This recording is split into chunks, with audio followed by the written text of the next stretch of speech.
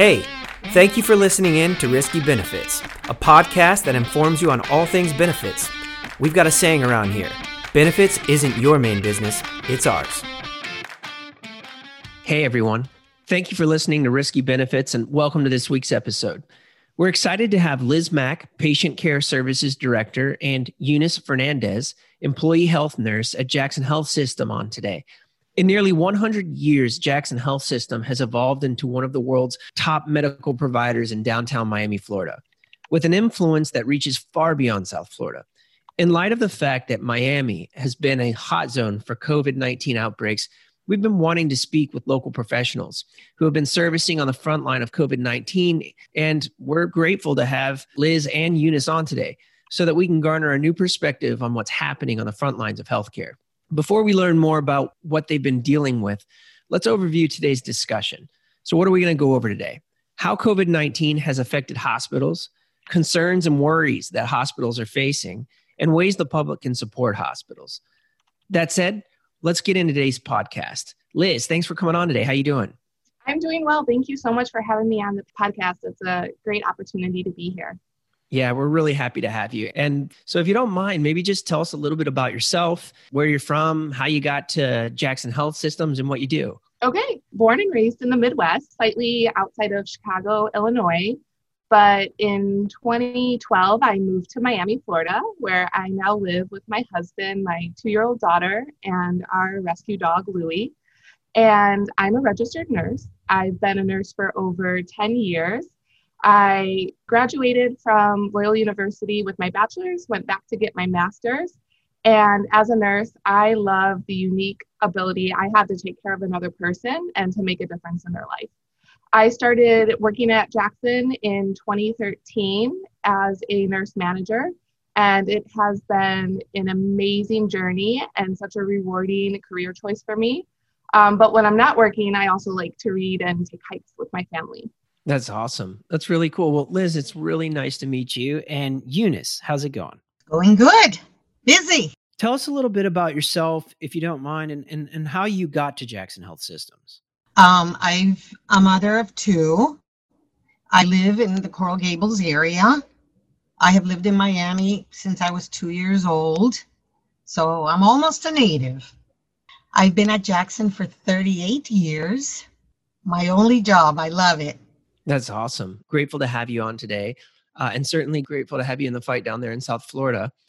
So Eunice, your title is Employee Health Nurse. Talk to us about what an employee health nurse does in a hospital. First of all, we make sure our employees are physically, emotionally safe to work. We do their physicals and we do drug testing before they're hired. We make sure they're immunized and protected before they start working so they can do their job. We make sure that they are fitted for a respiratory N95s so they know which size of protection to wear, how to put it on, and it fits their face properly for them to go out there and work. That's really what my job is taking care of my employees so they can take care of our patients.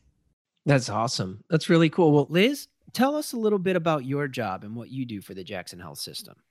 Yeah, currently I'm a nursing director at Jackson Memorial Hospital, which is the hospital located in downtown Miami, which is part of the larger health system. We also have a Jackson North facility, a Jackson South facility, and a Jackson West facility that's being built.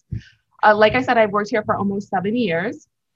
In 2013, I started as a nurse manager over the medical IMCU. IMCU stands for Intermediate Medical Care Unit. It's a level of care that's one step below ICU, which is intensive care, but it's a higher level of care than telemetry or med-surg. And as the director, I lead part of the critical care division, including overseeing nurse managers, nurses, patient care techs, and hospital unit secretaries. I transitioned from the patient care area of just the medical IMCU to now taking care of dialysis, apheresis. I currently oversee a COVID ICU, a COVID IMCU, plus a PUI unit. And PUI stands for a patient under investigation, and it's a unit designed for patients who meet inpatient criteria for hospitalization, but we don't want those patients waiting in the ED while the results are pending. We want them in an inpatient room on a hospital bed instead of a stretcher. And then once the test results are received, they transfer to another unit in the hospital that's either designed for patients who are COVID negative or COVID positive, and it includes making sure they get to the right level of care. Awesome. And thanks for the breakdown there. It's always nice, especially for the listeners. You know, a lot of people know that people go to the hospital when they get sick, and they know that there are people there that help them, but they don't know the vast array of processes, procedures, protocols that you guys go through to get the job done. So it's kind of nice as an outsider to maybe learn and understand a little bit more about your world. And it also brings to light a lot of the challenges that you face in the process of helping people get better, the stages that you have to move them through, and some of the complexities of your environment. I'm curious, has the JHS system, or specifically where you work within the JHS system, seen a large influx since COVID, and how has that experience been for you? Liz? Yeah, I have to say we did see a large influx of COVID-19 cases. I feel there's really been 2 waves of influxes, and the second wave was worse than the first. The second wave included patients who were younger, and they were a lot sicker. I feel we're trending down from the second wave, but I'm really worried about socialization and travel and what potential impact that could have on the volume of cases that we're currently seeing. That makes a lot of sense. So talk to me about overflow. What are your plans for that, or how does the system handle overflow? Eunice, if you want to take this one first. Well, thank God for Carlos Migoya and his leadership team, who has made sure that we are carefully monitoring our admissions, our discharges, and that we have sufficient capacity for that surge, that we've gotten. Thank God that the numbers have been decreasing, and we have had enough PPEs, which are our protective equipment. We've had enough to supply and to protect ourselves. Yes, there are plans for overflow. And again, we've had the capacity to make like other units ready in case we need to use them, but we haven't run out of respirators, haven't run out of ICU beds. We've been pretty much with it here, ready to go. That's good to hear. All right. So then, Liz, what has your experience been like? Yeah, so we would be here all day if I tried to share with you everything that Jackson did to protect patients, staff, and community to prepare for an overflow. At a very high level, what I can tell you that we did is we put up tents outside of our ED to increase our maximum capacity for any member of the community who wanted to come into our ER. We converted inpatient areas into COVID units by installing equipment to purify the air. And we also put up barriers to contain the areas to prevent transmission. We converted an intermediate care unit, which I talked about earlier, was the medical IMCU that I initially was the manager for. We converted that into an ICU by adding air purifying equipment, video monitoring for the higher acuity ICU patients, increasing our medical coverage to provide safe staffing for that area, and decreasing our nurse to patient ratios so that the nurses were able to provide the correct level of care for how sick the patients were as ICU patients in our IMCU. You know, what's amazing is when I listen to you talk about that, it's just incredible how much your environment has changed. And I know you guys are engineering out hazards, so to speak, or engineering out the opportunity for hazards or any unintended consequences from COVID, which is a huge job in and of itself. How has your specific job changed? Not just the environment that you're in, or even possibly you're the one who's having to create the environmental changes, but how has your job actually changed since all this happened? My job is completely different than what I ever envisioned. I started as a nursing director at Jackson in September of 2019. So I had only been a nursing director for about 6 months when the pandemic was really coming into full swing. And in March, when it started to really pick up momentum, our critical care director, who had been here for a very long time, retired. And I became the interim director for not only the intermediate care units that I was hired for, but also for the coronary care unit, the neurosurgical ICU, and the medical ICU. And our medical ICU was identified as the primary unit to provide care for COVID patients initially. So I had to jump in quickly and figure out how can I prepare for this pandemic and support the frontline providers who would be caring for these patients, who would be coming in with a disease that we never saw before at a volume that we weren't sure how large it would get. Our focus as leaders within the organization switched from quote unquote business as usual to 100% focus on preparing, planning, implementing, evaluating any change that needed to be put into place for the safety of our patients, our staff, and the community during this pandemic. Sounds like you have a new job. I do. Really... next month will be my 1-year anniversary as a director at Jackson, and I'm so grateful and so blessed. It's awesome. It sounds like you really enjoy the job, which as somebody who could be a candidate to go to your guys' facility, I'm super happy to know that there are people who like their job as much as you do doing what you're doing. So thank you. Okay. So then Eunice, how has your job changed due to COVID-19?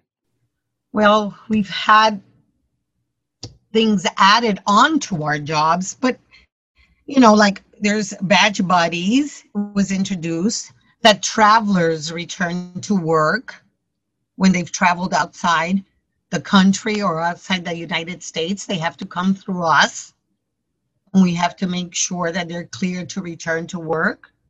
The Coral Hotline, which is a hotline for any questions they have about COVID, when they can return, where do they go.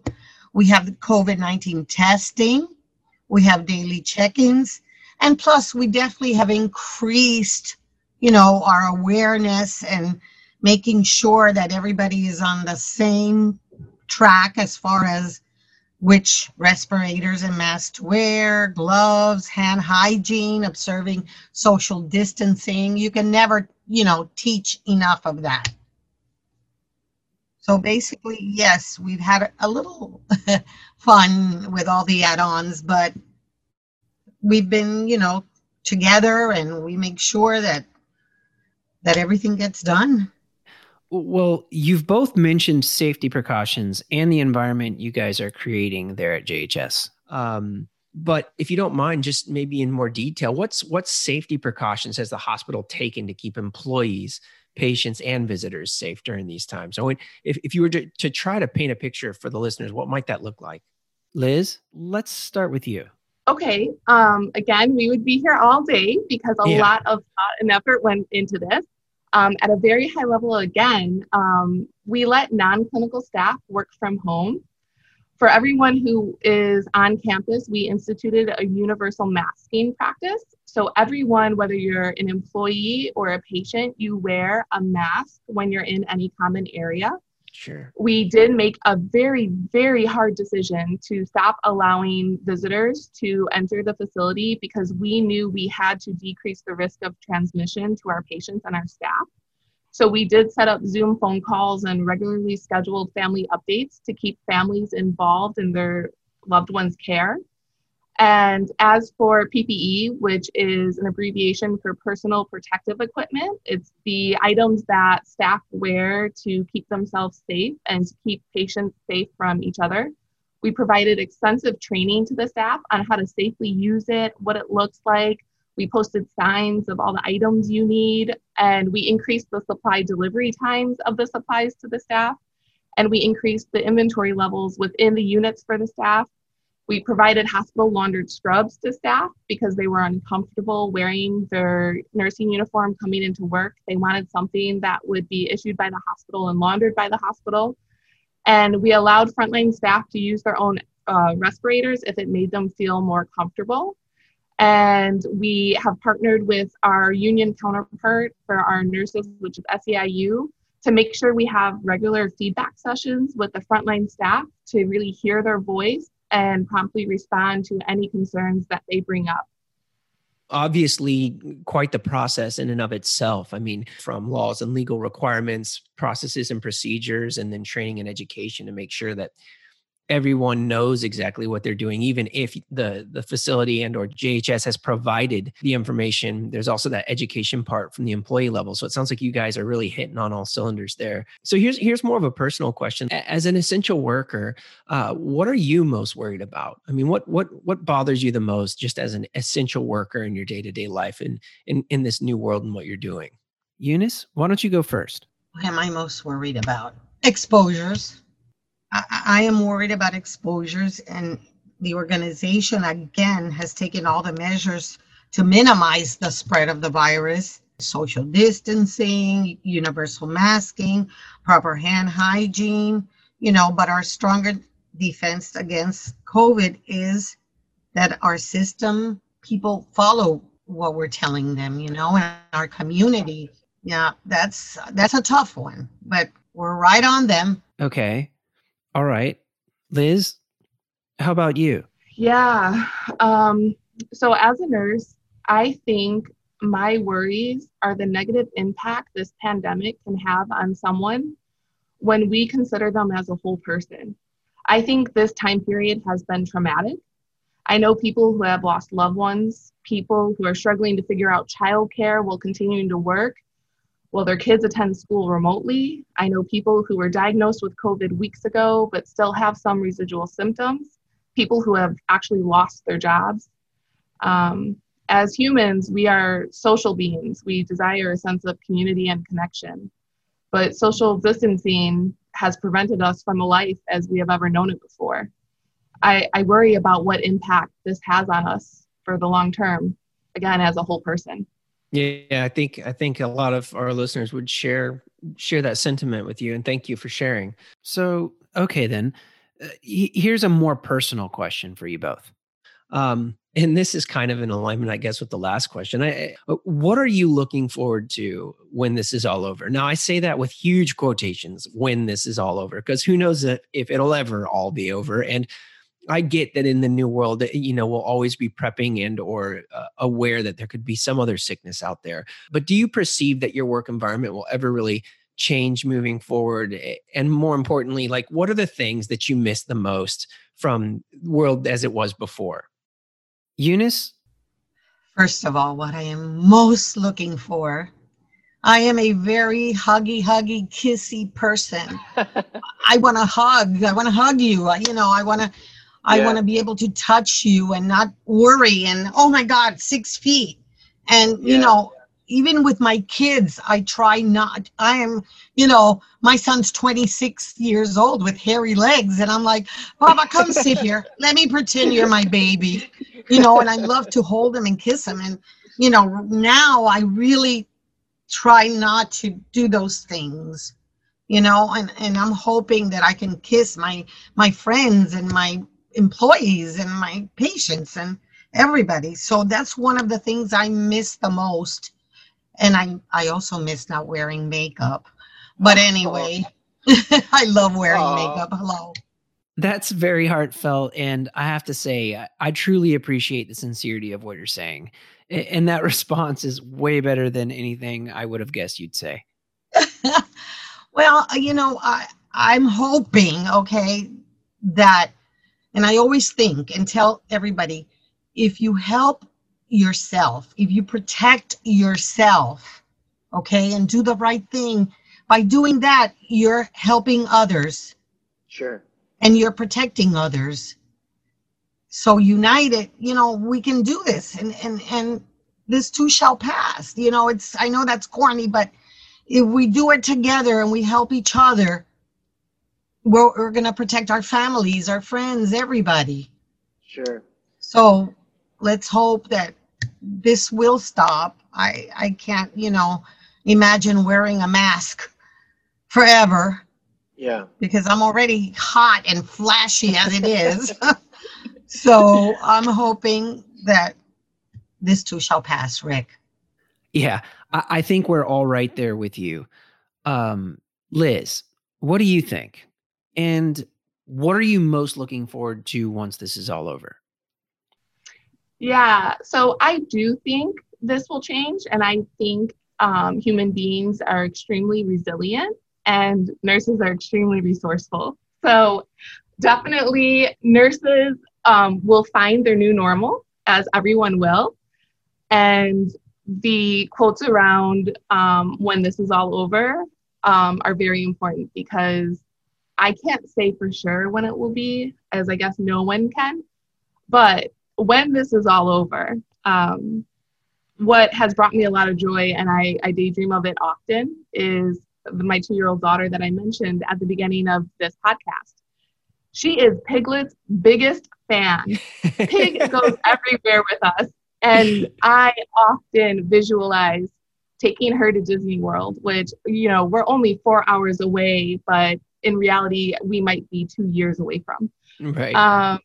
I just imagine her meeting Piglet for the first time and realizing that Piglet is real, because she is absolutely Piglet's biggest fan, and her joy brings me joy beyond comprehension.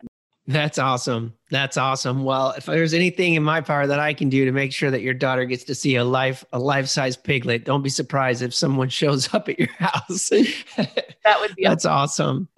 That's really cool. Right on. Well, thank you for sharing that with us.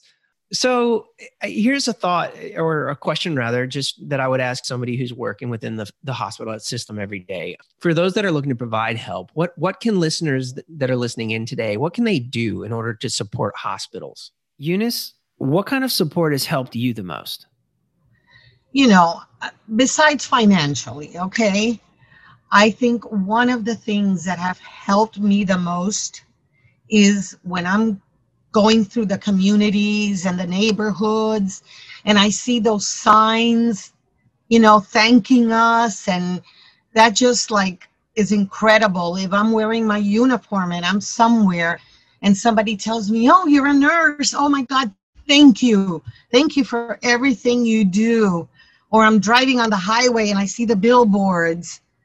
What more than to me, I think that is the most reward that I can get. We had an artist that painted a mural on the parking garage wall outside, so people driving by can see it. It's a beautiful mural. All that is worth every heat, every mask, every, word that I say. That's the best thank you ever. Really good to hear. And I think it's really good perspective for anyone who's listening. It's definitely a world where encouragement is helpful. When you're on the front lines every day, you're uncomfortable, maybe you're hot, you're dealing with a lot of new protocols and procedures, and sometimes encouragement just goes a really long way. All right, so what about you, Liz? What can people in your community do to help you guys out? I really think as community members, the biggest difference every individual can make, and as a collective, is to continue to socially distance, even though I know it is hard. Continue to wear a mask and frequently wash your hands. Trust me, this is hard, but it is extremely appreciated by everyone within our organization, because we do not want to see another increase in the volume of our COVID-19 cases. And I think everyone would agree with you, right? And we were joking kind of when the pandemic, or when COVID just initially started, there was a lot about washing hands. And I just remember with the kids, it was like, well, you should wash your hands no matter what. So I'm going to need you to just do that. You see like a kid with their finger up their nose, sorry, but I got 3 kids and you see it all the time. And so now it's like, as soon as you see it, it's like, no, that's not happening. Come on over here. And we've got the hand sanitizer and we're washing. And it is funny how, before, and I know this is going to sound terrible, before I might've seen that and been like, just go wipe your finger off or something. And now I'm running over with the hand sanitizer bottle and, definitely being more cautious, and hopefully we can all do the same. It's obviously harder with the kids because they like to put their hands in their mouths, but I appreciate that. So I guess the last real question I was going to ask, what do you want the public to know right now? Is there anything that if you had the opportunity to share, even with your community, that you would share with them? Eunice, let's start with you. The community has been so supportive. We had a lot of help with They would send us food and they would send us letters, even thank you notes to the patients. They can write letters, to the patients, letting them know their experience and letting them know that they're there to listen, and the hotlines are great. There's so many things that people can do, that it's just little things that go a long way, really. Awesome. Great. Okay. Liz, what do you want people listening to know? I think this goes back to your question about what is my worry as an essential worker. And it's the concern for the well-being of the whole person, whether you're an essential worker or you're a member of the community or you're someone who was diagnosed with COVID-19. And it would be one of my favorite quotes, which is by Emerson, which is, "What lies behind us and what lies before us is nothing compared to what lies within us." And I truly believe that within us, we have the power to be hopeful, to be resilient, to be aware, to take the measures we need to make sure that this pandemic continues to decrease in volume and to move us forward to the next stage of what our new normal will look like. I want everyone to remember that they're stronger and braver than anything that they're going to go through. Well, there you have it, guys. Liz, Eunice, thank you so much for coming on the show today. We appreciate you taking the time to share your perspective and give us a look inside the front lines of the pandemic. You're very welcome. Thank you so much again for having me. Thank you, Rick. It's been a pleasure. To the listeners out there, I hope you found this to be as enlightening and meaningful as I have. Thanks to you, Eunice and Liz, and all essential service providers out there for everything that you do to serve our communities. Thank you for the listeners today for tuning in. If you have any questions and would like to contact us, please go to our website at www.fbmc.com. We're happy to help you with anything we can. And remember, you can find us and subscribe on any podcast app. Have a great day. Thank you for listening to Risky Benefits. If you're interested in learning more, please visit www.fbmc.com. We hope you'll join us next time on Risky Benefits.